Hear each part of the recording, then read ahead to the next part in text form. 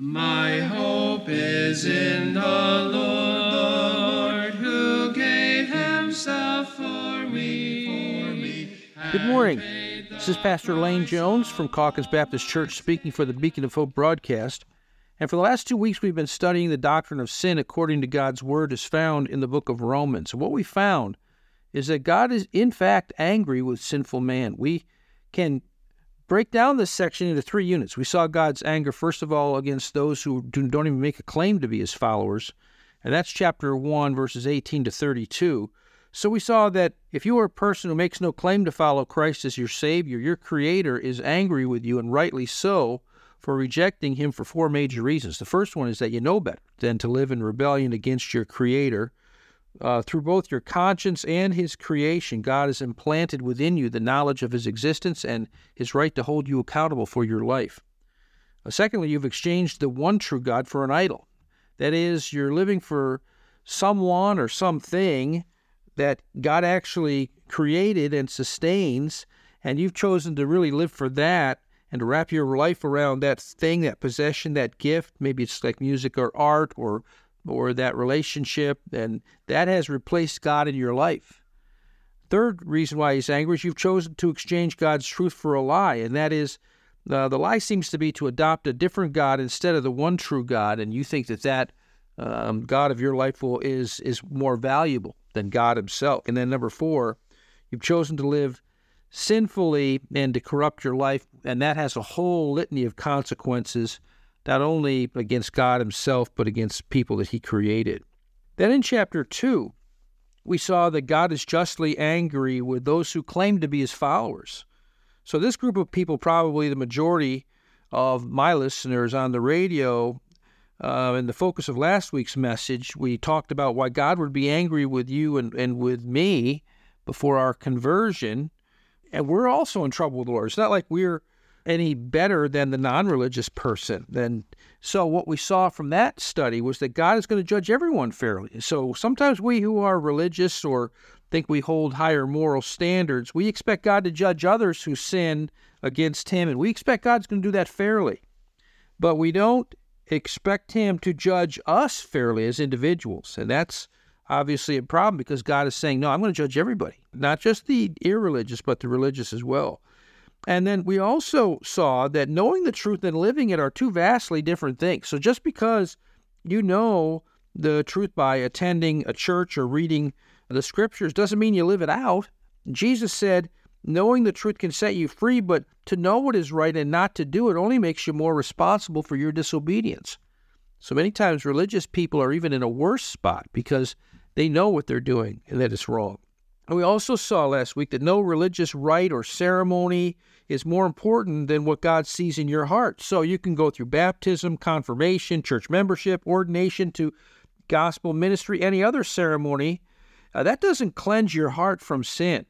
Only faith in Christ's sacrifice on the cross can make forgiveness possible. So at the end of chapter 2, we saw that, yes, God's angry with the irreligious person. He's angry with the religious person too.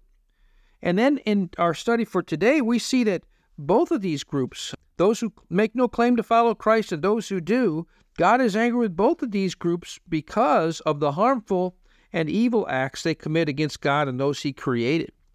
And so in chapter 3, verses 1 to 18, we're going to see 3 major questions that some ask as they ponder what this whole thing means about the truth about our own human sinfulness. And question number 1, maybe some of you feel this way, is, well, if religion doesn't make me a better person, maybe we should just throw out all religion and religious rites. And that's the first 4 verses of chapter 3, that question being addressed. Then there's a second question, well, if God is glorified in my sinfulness, and quite frankly, God is glorified in everything that he does. So if that's true, if God is glorified even in our sinfulness, then why would he be just to judge me for my sin? So that's a question addressed in chapter 3, verses 5 to 8. And then the last question that is addressed is, are there some groups, maybe the Jewish people with the Old Testament law, or let's just say religious people, who are better than others? And so that question will be addressed in chapter 3, verses 9 down to verse 18, and then verse 19 and 20 are some conclusions. So basically, I think today, one of our attitudes toward the doctrine of sin is that we try to imagine that the holiness of God is somehow canceled out by the love of God. And let me just say, that isn't so. And so the doctrine of sin is a very important thing to consider. God spends quite a bit of time in this section talking to us about it, and we better take it seriously. So before we get started, let's ask God's blessing upon His Word. Father, give us grace as we look into your Word. Give us courage, because what you point out about our hearts, it's like an MRI of our spiritual nature. And Lord, it doesn't show a good picture. It shows a diseased heart that is far from thee without Christ's intervention. And so we pray that we would be courageous enough to look into it, to realize that our religious affiliation will not save us, that whatever rites we have gone through does not change our heart, and that, Father, we need a changed heart in order to be justified and be cleansed. So we ask for your grace and help to understand your word and how it applies to each of our lives as individuals. We pray this in Jesus' name. Amen. Okay, so let's go ahead and ask that first question in Romans chapter 3, verses 1 to 4, if you can follow along in your Bible. And the question is this: is there any advantage to religion or religious rites? And we're talking not just about anything, but we're talking about things that are actually taught in the Bible. And so this question could be asked in maybe a little bit different ways to help you understand it better, since both religious and non-religious people are both condemned as sinners before God. Should we just throw out organized religion entirely? And there's a couple of reasons why people might think that. And so let me go ahead and read chapter 3, verses 1 to 4. It says, "What advantage then has the Jew, or what is the profit of circumcision?" So the Jew is certainly a religious man. He's got his Old Testament law. And so the idea is, what advantage is there in the person who has a religious system? And then he answers this question, much in every way, chiefly because to them were committed the oracles of God. For what if some did not believe? Will their unbelief make the faithfulness of God without effect? Certainly not. Indeed, let God be true, but every man a liar, as it is written, that you may be justified in your words and may overcome when you are judged. So there's a couple reasons why sometimes people reason that we ought to just throw out what they will call organized religion altogether. And reason number one is that there is much falsehood taught as religious truth, and that is true, is it not? However, it is both unreasonable and false, and by the way, those are two different things, to assume that since there are many systems of false religion that teach error and even harmful things, that we are to conclude that no faith has the ultimate truth. And there's a basic false assumption here. Maybe you can see it just by listening to me, and that is, we're assuming that all religions are basically saying the same thing, and that is just factually false. We are not saying the same thing. And so just to assume that, well, no one has absolute truth from God is quite an assumption. Now, there's a second reason why people want to just kind of throw out all organized religion completely, and that is even those who claim to follow the true faith, let's say there is one, and I am convinced that the claims of Christ are absolutely true, that Jesus Christ lived and died on a Roman cross, was raised from the dead 3 days later. These are not just myths, they are facts that happened. And so if there is a true faith, and let's just take the second reason, even though those who claim to follow the true faith are as sinful as anyone else, and that is also true as well. Without a changed life, every person, whether they hold to the Christian doctrine or not, they are sinful. So, yet the reality should not surprise us, for that's exactly what chapter 2 was talking about. Paul has just got done telling us that many times the religious person, even the person who believes in the truth, gets angry with God for not judging others while not believing God will judge him. Further, there's a vast difference between knowing the truth and living it out. And we also saw that religious rites, even the good ones, are not more vital than your heart. So based on these reasons, many conclude that organized religion, as they call it, should be just ditched completely, because there's much falsehood taught as truth, and even those who would say have the true faith are sinful like everybody else. But since the Apostle Paul is under the inspiration of the Holy Spirit, he foresaw that many would be thinking this, and so he addressed this issue in those first 4 verses. And what he says is there were many advantages under the Old Testament economy to Old Testament Judaism. Now, what advantages, besides he'll list a major one, by the way, in verse 2, but what advantages would there be if you were an Israelite growing up in the days before Christ? What would be the advantage of belonging to the community of faith versus eliminating organized religion altogether? Because keep in mind something, folks, and that is, whenever you say we're going to just tear something down and we're going to just get rid of a system, you need to think about what's going to come in place of it. And there's lots of examples historically of this.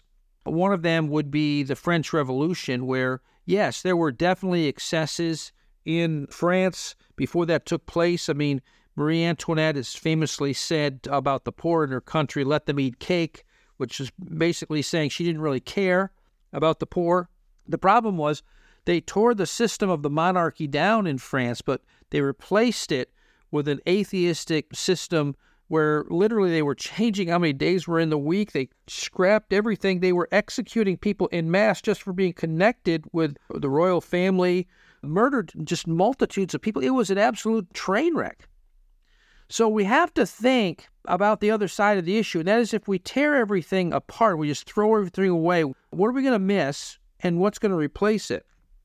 And just off the top of my head, I was thinking, okay, what advantages would you have if you're growing up in the nation of Israel and you are following Judaism, which was the true faith before Jesus Christ's coming? They were looking forward to the Messiah. So you'd have, first of all, fellowship, part of the whole obedience to the law. You'd come to feasts 3 times a year, times of great joy. People would be getting together from all across the country. You'd be meeting relatives, making new friends. I'm sure there's many marriages that will eventually come out of those meetings. I mean, it'd be a wonderful time of fellowship. You'd also lose moral accountability. Because of the laws of God, there was an accountability system of obedience to the law. And certainly there were penalties for disobedience. These are things that are necessary to have an orderly society. There was also purpose in life. People realized that my life isn't just going to be, I'm here for 60, 70 years and I'm gone and that's it. They're looking forward to an eternity, especially those that were not part of where the Sadducees were, where they thought that death was it, and there was no eternal life. But the majority of Jewish people, even in Jesus' day, were believing that there is life after death, and that gives you a purpose in life. There's also a great comfort in sorrow to when you lose a loved one.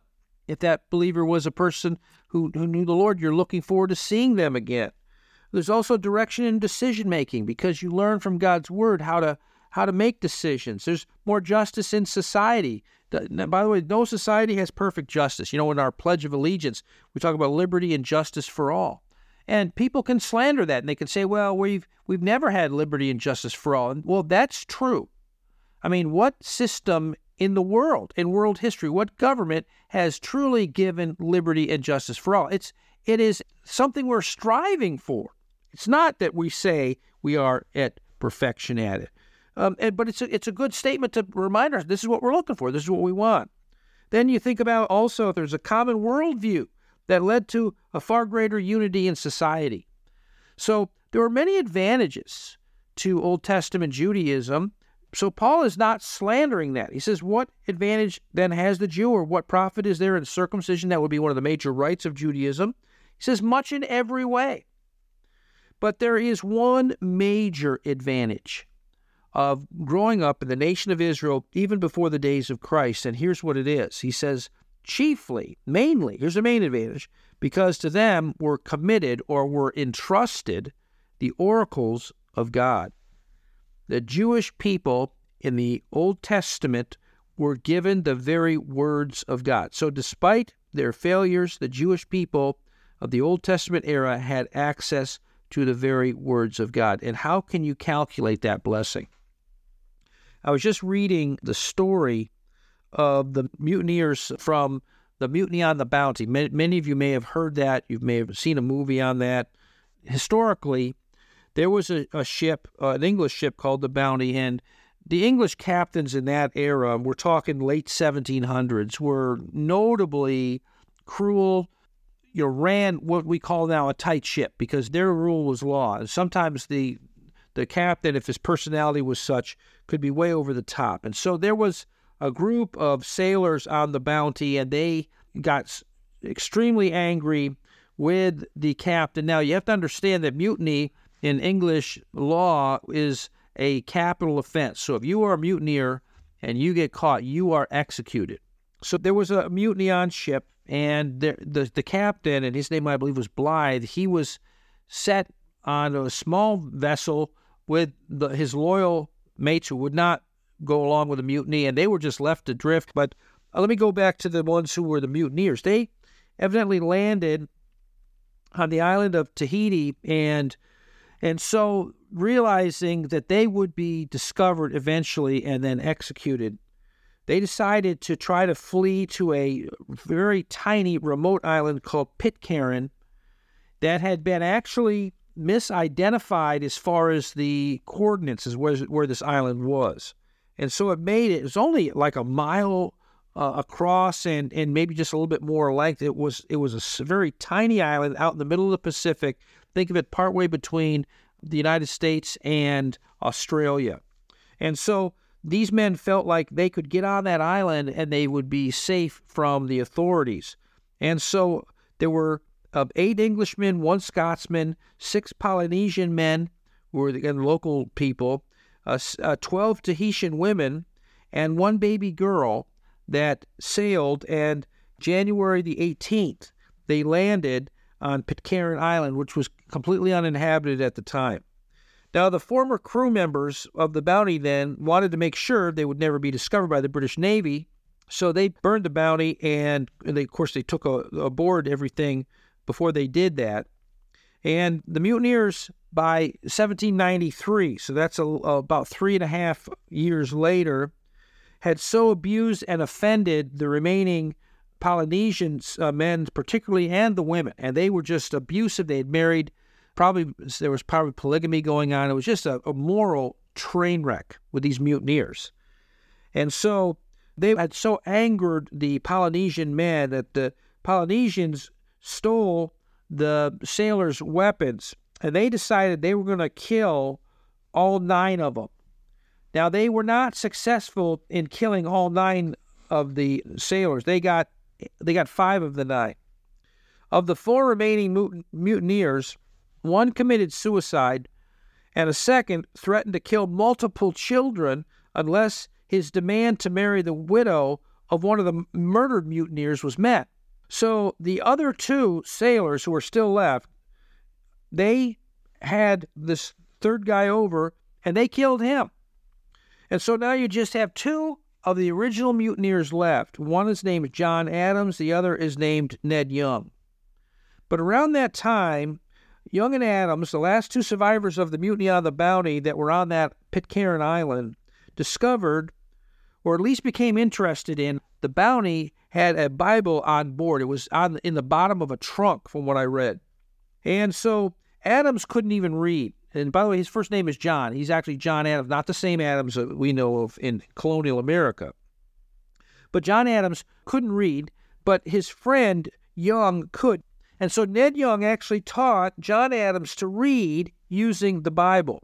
It seems that both men's lives were radically changed. Now, Young died only 2 years later, so he dies in 1800. But Adams lived for another 29 years after that, dying in 1829. And so Adams lived on to teach out the truths of Christianity, not only in his own life, but that he was learning from the Scriptures. He taught that to the people still on Pitcairn Island.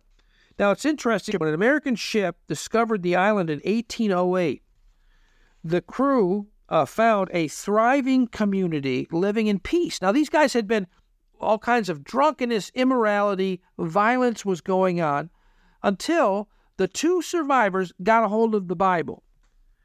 In 1814, 2 British ships also rediscovered the island. Now, that would be very terrifying to the 1 mutineer that's still left, and that would be John Adams, because he could be taken back to England and executed. Now, when the British ships rediscovered this island, they found 46 mostly young islanders, and they were all doing well. One young man was a descendant of one of the wicked mutineers, whose last name, by the way, was Christian, and he was described by the 2 English captains as showing, and I'm quoting now, in his benevolent countenance all the features of an honest English face. They were saying this guy even looks the part of a godly young fella just in his countenance. God can and does change lives through his word. Romans 10:17 tells us faith comes by hearing and hearing by the word of God. So let me just give you a couple thoughts before I get off this. Number one, get a Bible and read it. If you need a modern translation to understand it, go ahead and get it. But get a Bible and read it. God's word can change your life. Number two, get back to or start going to a Bible preaching church. Now, I know that many of you say, well, I've seen too many hypocrites in a church. Well, be honest with yourself. Is that all you've seen? I remember watching a whole intellectual series on Christianity. It was very interesting. It was called The Truth Project. And in that series, they would interview several people, and they must have had a number of questions that they asked them. And so different times throughout the study, they would bring up one of the questions they asked, and they had several people that would be speaking to it, many of them non-believers, some believers. So you had a whole kind of across-the-board gamut. There was one guy on there, and I forget what his first name was, but he ran a tattoo parlor, I think it was out in California. And one of the things that when they asked him about church, he said, "Oh, I'm never going back to church. I went there when I was a kid, and too many hypocrites, and the whole line." But later on, they talked to him and asked him some other questions, and he brought this up. He said, there was an older lady in that church who really took an interest in me, and he kind of almost teared up a little bit. She was an example of what a true Christian was all about. You know what I thought about that? That man knows. Yeah, you can look at the hypocrites if you want to, but the reality is he also had examples that he testified of himself, of people who were real. So it's not just enough to just say, well, there's a lot of hypocrisy, there's a lot of false Christians. Maybe we ought to just throw the whole system out. I don't know if you've thought of it, but that's how communism has come into so many countries. And one of the things that they'll do is the communists will criticize the establishment for corruption, which is, by the way, a very easy thing to do. If you're familiar with the communist takeover in Vietnam, there was the government in Vietnam before communism came in was debased. It was not good. My son's a history teacher. We've talked about it. And one of the things that actually was a match that really kind of lit the fire for the spread of communism even more and the revolution that eventually took place that leads then into the Vietnam War was there was a man who was so upset by the corruption of the government, he literally set himself afire and burned himself to death in protest. And of course, you can understand the government was evil. And there was a lot to not like about what was going on in Vietnam. The problem is, what did you replace it with? You're going to tear it all down. What did you replace it with? You think about what happened in communist takeover in Russia. Was the Russian Tsar system in many ways evil? Absolutely. Yeah, they had a lot of corruption in the system of the Tsar. You had what they called pogroms, where they would literally take a Jewish community from a town and just force them from their homes, from their properties, and just send them off packing. It was a horrible thing. There was a lot of corruption. It wasn't a perfect system. But what did you replace it with? You replaced it with communism, and the result was literally tens of millions of their own citizens being starved to death by Stalin and people of his ilk, Lenin, others. It was a vicious, wicked system. If you ever read the Gulag Archipelago by Solzhenitsyn, he lays out in great detail the horrific results of communism and the lies that the West was believing about it during many of those years. What a vicious system. So you've got to keep in mind that when you think about dismantling a whole system, sometimes the solution is worse than the problem. And so this is a common attack on Christianity, and that is you lop Christianity in with all the other religions, and it's not the same. Our claims are that the God of the Bible is our creator, that the coming of the Savior was prophesied for thousands of years, and there's no doubt about that fact. You can find it throughout the Old Testament, that Jesus Christ was that promised Savior, that Jesus Christ then was and is the eternal Son of God, and as such, He was born of a virgin, as was prophesied. He lived a perfect life. He died on a Roman cross for all of our sins. He was literally buried in a borrowed tomb, and he rose bodily from the dead, proving his claims to be the Son of God. That's Christianity in a nutshell. If you're just joining us, you're listening to the Beacon of Hope broadcast, a ministry of Calkins Baptist Church. Now, back to the message. Hinduism is not the same. It teaches that everything is God and God is everything. On the other side, Judaism is saying that Jesus Christ is not God's Messiah, although I will hasten to add, there are Jewish believers who do believe that Jesus is the Messiah. But the typical rabbinic Judaism does not believe that. They would not accept that. So again, they're not the same as Christianity. When you look at Islam, Islam is Unitarian. What I mean by that is they absolutely repudiate any thought that Jesus could be the Son of God. In fact, Islam teaches that calling Jesus God's Son is the unpardonable sin. You can't say these religions are all the same. They're not. So if you tear down all churches and you just abandon all churches, how do you replace them? Take them out of the communities. What happens? Where's the fellowship for many people? Where is the teaching of the Word of God for the people? Where is the fountainhead of evangelism of the lost? Where is compassion ministry? Do you realize how many churches in the inner cities and even out in the country are ministering to people all throughout the area? So thus far we've been asking, are there any advantages to true religion and religious rights? And what Paul is saying is, yes, there are. There are many advantages. But the major advantage is access to God's Word. That was entrusted to the Jewish people, speaking specifically of the Old Testament. He also says that the unbelief of some, and that unbelief, it's leading to a lifestyle that is demonstrating that unbelief. So listen to verse 3 again. For what if some did not believe? Will their unbelief, and that word unbelief here can be translated, will their unfaithfulness. So get the picture. These people are people who are going to church, and we're going to assume now that they're going to a Bible preaching church, a good church. But they really don't believe in their hearts, and what you're seeing, why you know that's true, is because they're not practicing it at all.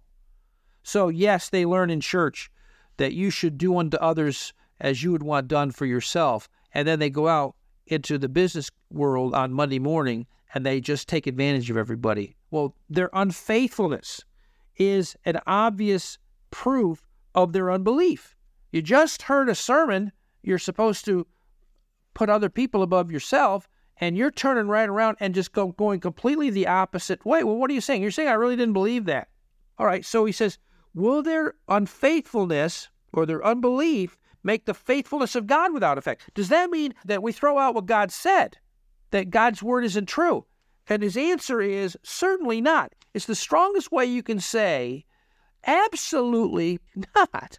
He goes on, indeed, let God be true, but every man a liar. Even if every person on the planet, and this is not true, but if every person on the planet said they believed the truth of the Word of God and then went out and lived the complete opposite, showing that they really didn't believe, even if every person was a liar, God's still true, is what Paul is saying. As is written, he goes on, he quotes now from the Old Testament, that you might be justified in your words and may overcome when you are judged. Now, what's he saying by that? He's saying there are many then who claim to believe the truth and do not truly believe. And there are many who do the religious rituals who do not believe. So whether it be going to church or baptism or giving or church offices that they may hold or church ministries. But he says their unbelief is borne out by their unfaithful lifestyle. And the unbelief of professing believers has no effect on the faithfulness of God. God will still keep his word, and he will bless his children. He will honor his principles. So even if every single person in the world, which isn't happening, if they all turned away for obedience to the Lord, that doesn't affect the faithfulness of God one iota. That's what he's saying. So that God would be true to his word, even if every person was a liar. So we can say all of God's words will be proven true, and no one will be able to convict God of falsehood. You are not going to win that case. You're not going to stand before God one day and show him where he didn't keep his word. That just isn't going to happen. So the question is, are there any advantages for the Jewish person growing up in the Old Testament or the religious person today who's following the faith of Christ? Are there any advantages to doing that and following whatever rites and ceremonies are involved in that? And the answer is absolutely yes. Well, then there's a second question. Is God unjust to pour out his wrath on sinners? And that's verses 5 to 8 of chapter 3. So it says, but if our unrighteousness demonstrates the righteousness of God, what shall we say? Is God unjust who inflicts wrath? I speak as a man. So the argument starts by saying, well, God displays his righteousness in contrast to our sinfulness. And there's truth in that. God will use all things ultimately for his glory. And even though it can be very dark and evil, the things that we do against God, God still can use that as a way to bring him glory and his own eternal purposes. So then in our human reasoning, we try to follow and say, well, if God gets the glory even from human sinfulness, then God gets glory from my sinfulness. All right. And then we go on to reason, if God has a purpose even in my sinfulness, is it unjust to still judge me for my sin? I mean, if he's going to get glory for it anyway, he's benefiting and then he's going to judge me. He says, I speak as a man. That's human reasoning. Paul goes on, he says, certainly not. God is not being unjust to judge us, for then how will God judge the world? And the reality is, God will judge the world. Genesis chapter 18, verse 25, Abraham calls the Lord the judge of all the earth. In Ecclesiastes chapter 11 and verse 9, Solomon wrote, rejoice, O young man, in your youth. Let your heart cheer you in the days of your youth. Walk in the sight of your eyes. But he says at the end of that verse, but know thou that for all these things God will bring you into judgment. The idea is this, God is watching. So if I use my youth for evil, and of course many people do that, if I use my strength to beat up a weaker person, or I use maybe my mental abilities, my ability to speak well and put thoughts together, if I use that to verbally abuse someone and to tear people down and to humiliate someone, God's going to bring me into judgment. There is a judgment day coming. I'll give you another verse. Ecclesiastes chapter 12, verse 14. I'll start with verse 13. He says, let us hear the conclusion of the whole matter. Fear God and keep his commandments, for this is the whole duty of man. For God shall bring every work into judgment with every secret thing, whether it is good or bad. So God is going to judge everything. So it really doesn't matter that God's still going to get glory. Whatever happens, we are still accountable to him. That's just human attempts to get out from under the judgment of God. So Paul goes on with the argument against God's judgment. He says, for if the truth of God is increased through my lie to his glory, why am I also still judged as a sinner? And why not say, let us do evil that good may come? And so there were some that were even not only teaching this foolishness, let's just do evil, and God's going to bring good out of it anyway. And then he went on to say, as we are slanderously reported, and as some affirm that we say. Can you imagine some people were actually saying, well, that's what the Apostle Paul is teaching. That since, God's going to get glory in everything, so we can live any way we want. It doesn't really matter. I can do whatever I want to get ahead. God will get the glory for it, and so it doesn't matter how we live. And Paul is saying that is a slander. It's a slander that was leveled against him personally, and he answers that by saying their condemnation is just. So this has to be false, this idea that God won't judge the world, because God clearly says he will. And those who claim that Paul was teaching this doctrine are justly condemned. Paul is saying their condemnation is just. So the question is God unjust to judge sinners? And the answer is absolutely not. He will judge each of us. Well, that leaves us back in a bad boat, doesn't it? Leaves us in the idea that we're going to be accountable before God. And so that brings us to question number 3. Is the religious person better than everyone else? Now, we've kind of answered this in chapter 2, but Paul really gets into it here in these last verses of this section. And so let's read it. I'm starting at chapter 3, verse 9. What then? Are we better than they? Okay, so are we who are religious, and let's say that we have the true faith of Christianity because we're accepting Christ's death, burial, and resurrection on the cross for our sins. Okay, so are we who are religious, are we better than the non-religious person? And he says, no, not at all. For we have previously charged both Jews and Greeks. Now, the Jewish person, he's the religious guy. The Greek person, he's making generalizations here, okay? But the Greek person is the non-religious guy. We have charged both Jews and Greeks that they are all under sin. So we've already gone that place. And so, he starts in on some specifics. And before I get into that, let me just say, if you're not certain, you say, well, Pastor, I've been a good person all my life, and I just can't fathom you saying that I'm as sinful as the non-religious person. I just really can't handle that. I mean, I've been whatever you were in your church. Maybe you were an altar boy, or you were involved in the youth group, or maybe you're the president of the youth group, or maybe you went to church and you got all those Sunday school pens they used to give out years ago. And you say to yourself, I just can't handle. Well, let me just say this. This is what God is saying. I didn't write this. But I want you if you're struggling with that, just consider just the 10 Commandments as an example. The first commandment is, you shall have no other gods before me. What that means is you love nothing, and you put nothing ever ahead of God. So if you had a choice between going to your niece's wedding, and it happens to be on a Sunday, or you're going to worship God as He's commanded we ought to worship Him, well, you're going to always choose God. So have you always done that? And it means that I don't love God less. I love Him more than I love anything He gave me, any creation He gave me. No other gods before me. It means I love Him more than my spouse. I love Him more than my kids. And I'm always making those choices. Love God first. Do you always keep that? Because that's the commandment. And the commandment isn't, well, do 95%. The commandment is, this is what you do all the time. All right, here's commandment number 2, do not make a graven image. Now, what that means is you don't have a right to make up your own God. So you don't have a right to say, now, Pastor, I don't think God's like that. We don't have the right to do that. Because what the Scripture actually says is, yes, God is like that. He is more holy and righteous than anyone we've ever experienced. And so He doesn't grade on the curve. He's absolutely perfect, and that's what He expects. Is absolute perfection. So I'm not saying there isn't forgiveness provided. We'll get to that. But if we're going to understand our sinfulness, we need to understand you don't get to make up your own God. You don't get to say, well, that's not how I view God. God's saying, this is what I'm like. Now, what are you going to do with it? You don't have a right to make a graven image. Number 3, you don't have a right to take God's name in vain. Boy, do people do that today. Oh my, and they put God's name in there just because they're surprised about something, because they like something, and they're actually taking His name in vain. Another way we can take God's name in vain is we can not be concerned about His testimony. And that's bringing reproach upon God's name. Taking God's name in vain. Number 4 is remember the Sabbath day. Now, the Jewish people were commanded to set aside a day of worship.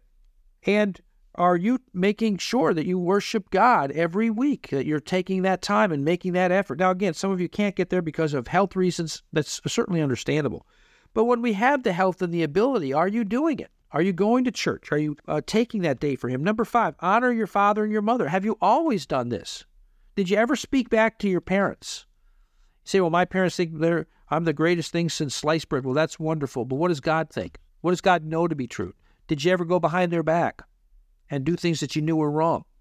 Did you ever do things that were dishonoring to them? Have you treated them with respect as they have gotten older? Have you taken care of them? Because that's part of honoring your parents. There's a lot to this commandment. Number 6, do not murder.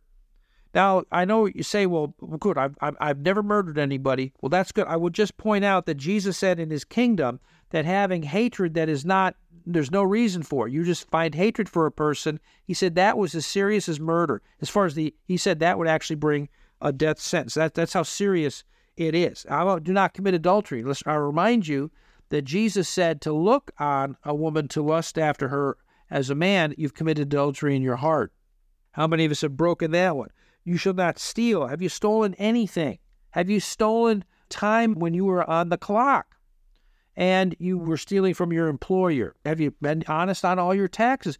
Have you stolen? Number 10, you not bear false witness. Have you ever told a lie? I think all of us would have to say yes on that. And you shall not covet. The idea of covet is God says you're to be content with what I've given you. You ought not to be desiring what I've given to somebody else, whether it be his wife or his house or whatever he's got, servants or whatever that guy's got that you don't have. Don't be sitting there and telling yourself that you want what he's got. Problem is not that God's law, by the way, is bad. All of those things are really, really good. If you had a world where we lived in accordance with those laws, we would have a wonderful place to live. No stealing, no lying, no adultery going on. No false gods being made up and worshipped, but by the way, is the source of a lot of our problems. No, wanting to take other people's stuff. I mean, wouldn't it be wonderful if we lived in a world that was like that? The problem isn't with God's laws, the problem's with us. So if God judges you faithfully and fairly, knowing all your thoughts, knowing all your actions, your words, everything, if God judges you according to those righteous laws, how are you going to do on Judgment Day? And if you're honest with yourself, as I have to be honest with myself, I'm going to be declared guilty. And it's not going to be close. Well, now we see Paul gives some specific examples, and he's quoting from the Old Testament, mainly in the Psalms here, in an extensive description of our sinfulness. And again, it takes courage to listen to this, folks, because we don't like to see this about ourselves. It literally is like getting an MRI and seeing cancer in your body. Nobody wants to see that. But just be honest with yourself as he goes down through here. He says, as it is written. So this is not something he's just making up off the top of his head. This is something that's in the Old Testament that's been written down. It's actually in Psalm 14 where he's starting out. There is none righteous, no, not one. So when we start out, we consider our character. And morally, he says there's none righteous, no, not one. There's none of us who is good. There is none who understands. That's our understanding, and means we don't understand. We don't get God. There is none who seeks after God. Our affections, we're not drawn to the Lord. We're not seeking him. Actually, if you're seeking him at all, it's a miracle, and it's because he is working in your life, which is encouraging, by the way, because you won't seek him on your own. How about our truthfulness? They have all turned aside, so we're turning away from the truth. How about our worth? He says they have together become unprofitable. You're not profitable to God as a sinner. Neither am I. This is not you merely. This is me too. This is all of us. He says, what about our actions? He says, there is none who does good, no, not one. Now, again, everything is tainted by our sin. That's the problem. It's not that we never have done anything heroic. The idea is this: there's always been the taint of sin on all of it. All of it. How about our speech? He goes on. He says it's death-giving. He says their throat is an open tomb. We actually really can cause great harm with our speech. It not only is death-giving, and it can really, you think about young people that are excited about getting married, and because of what they say to each other and the mean comments that come out over the next months or years, this couple that loved each other and truly did love each other and were so excited about saying, I'm going to live the rest of my life with you, and their tongues have brought death to that relationship. Some of you have been through those waters. You know what I'm talking about. Paul says our tongues mete out death. They're like an open tomb. He says they're also deceitful. He says with their tongues they have practiced deceit. And so we lie, sometimes to those that we love the most. He says they're poisonous. The poison of asp, that's a type of serpent, is under their lips, a poisonous serpent. He says it's just like poison coming out of our mouths. And he says they're vile. He says whose mouth is full of cursing and bitterness. Does that describe your tongue? He talks about our path. Where are we headed? Well, he says their feet are swift to shed blood. There's a lot of violence, and we rush to that. And unfortunately, I can think of times as a child where I was violent with people around me. There's a lot of heartbreak. Our path leads to heartbreak. He says destruction and misery are in their ways. There's a lot of conflict in our path. This is the way of peace they have not known. And all this boils down to where we really are in our faith. And that is, he says in verse 18, there is no fear of God before their eyes. Every time you sin intentionally, every time I sin intentionally, for whatever reason, it's because at that moment I didn't fear God. So again, if you were to stand before God without Christ's death on the cross for you to provide forgiveness for your sins, would God find you guilty or innocent of being a vile sinner against him? And I will tell you as truthfully and as compassionately as I can, you will be found guilty. And I do not say that because of any rejoicing on my part, but I'm trying to lovingly warn you that that's why you need the Savior. That's why you need Christ. So the conclusion of the doctrine of sin is verse 19 and 20 of chapter 3. It says this: now we know that whatever the law says, it says to those who are under the law, that every mouth may be stopped, and all the world may become guilty before God. Therefore, by the deeds of the law, no flesh will be justified in his sight, For by the law is the knowledge of sin. So what's the conclusion of God's moral law? Just by looking at the Ten Commandments, just stopping even there. God's moral law will judge you whether you believe it or not. Whether you want to believe in the moral law of God, whether you want to believe in the Ten Commandments or not, you're going to be judged according to that standard. And you need to honestly look at your life in the light of those Ten Commandments and realize you don't keep them. And it's not close. That's the truth for me too. Number 2, if you stand before God without Christ's forgiveness, then you will be found guilty. Number 3, doing the good deeds contained in God's law cannot undo your guilt for falling short of God's perfect standards. So, if I'm a thief and I've stolen, let's say, something pretty valuable, some diamonds from somebody's house, and now I'm going to come and be sentenced, it's really not going to make a lot of difference that I was a Boy Scout leader. It's not going to make a lot of difference that I was a pastor. Matter of fact, it's going to make you even more angry about that, wouldn't you? You'd say, well, you knew better. And that would be true. And so why would I expect to be different when I come before God? My good deeds cannot undo my bad ones. It doesn't work that way.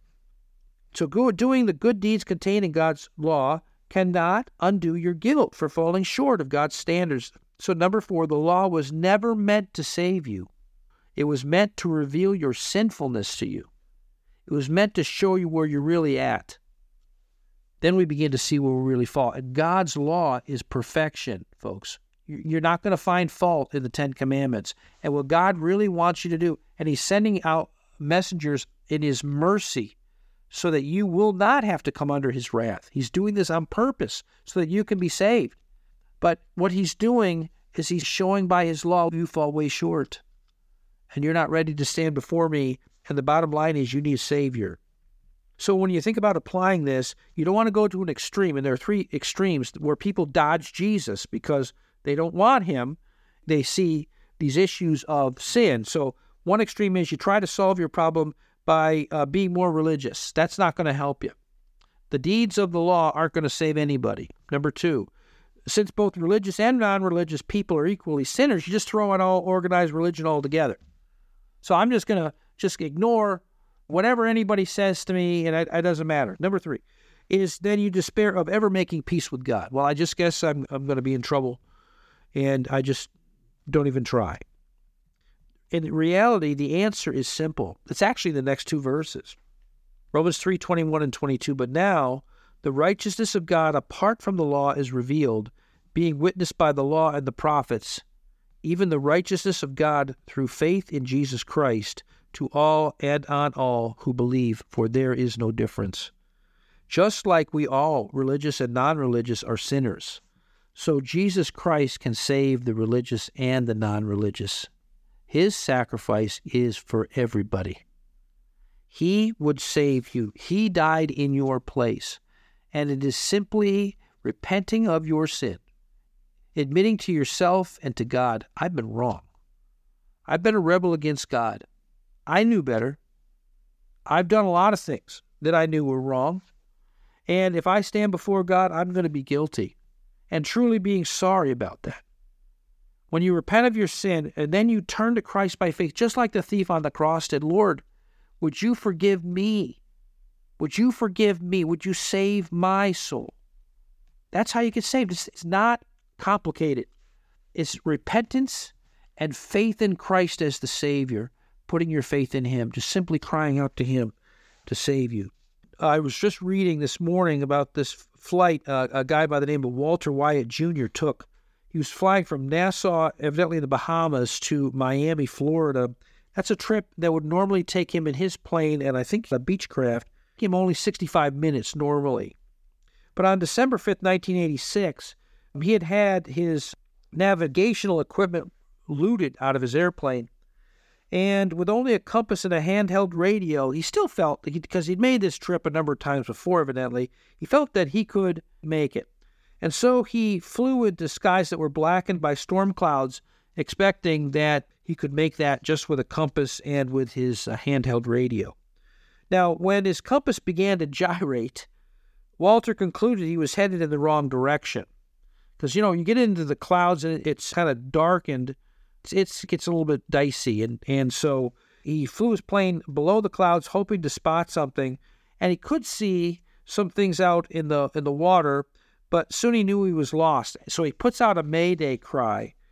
And so the Coast Guard sent out one of their planes called a Falcon in search for this Walter Wyatt Jr.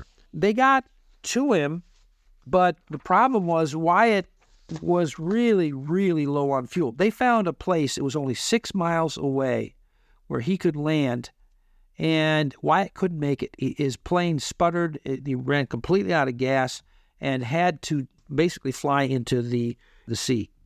And so Wyatt flew down, and as the guy, of course, is watching in horror from the Coast Guard plane, he sees the plane go down. He really didn't see it come to the surface and look like it was going to stay up any length of time, and he didn't see any pilot. So he did a couple passes around there and realized he needed some additional help, so he flew back. Now, what's going on, it's stormy weather, by the way. This is a true story. It's not something I'm making up. You can actually read about it in, I think it was the October 87 edition of Reader's Digest. The guy's name who wrote it was Peter Micklemore.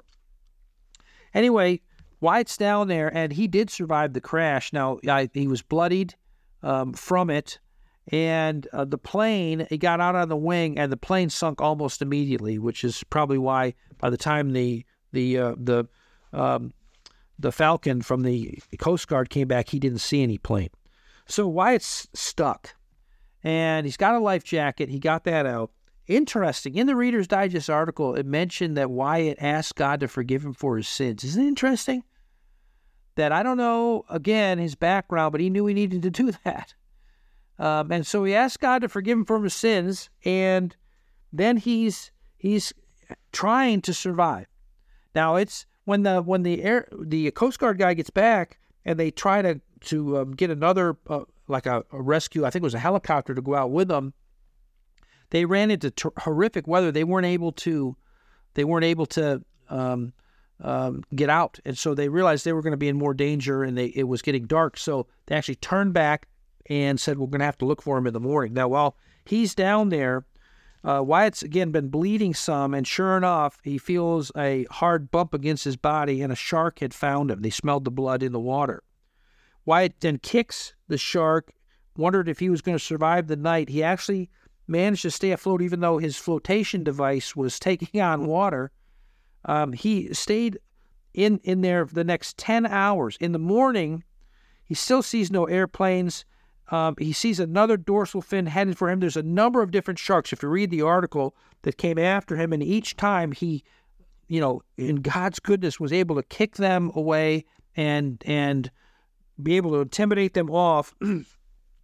But while that's going on, they finally did spot him from the rescue plane that came out that morning, and they said, get moving. They sent a cutter out to get him.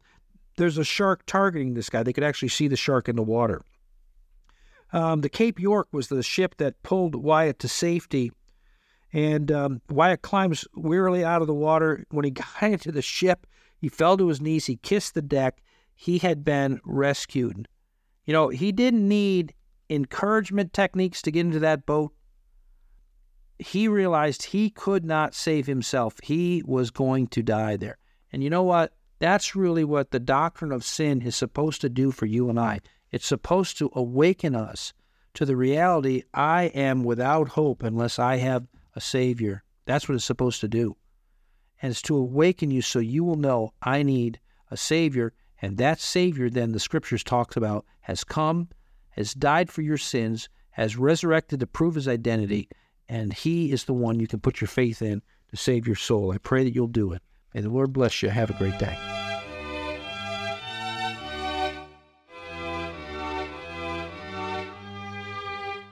If you would like some spiritual help, like counseling or prayer, feel free to contact us through our website. If you'd like to listen to this message again or send it to a friend, the link to our podcast is at radiobold.com/CalkinsBaptist. As we leave you today, we pray that this broadcast has been a beacon of hope in your life to point you to the light of the world, Jesus Christ. May God's richest blessings come upon you. Thanks for listening.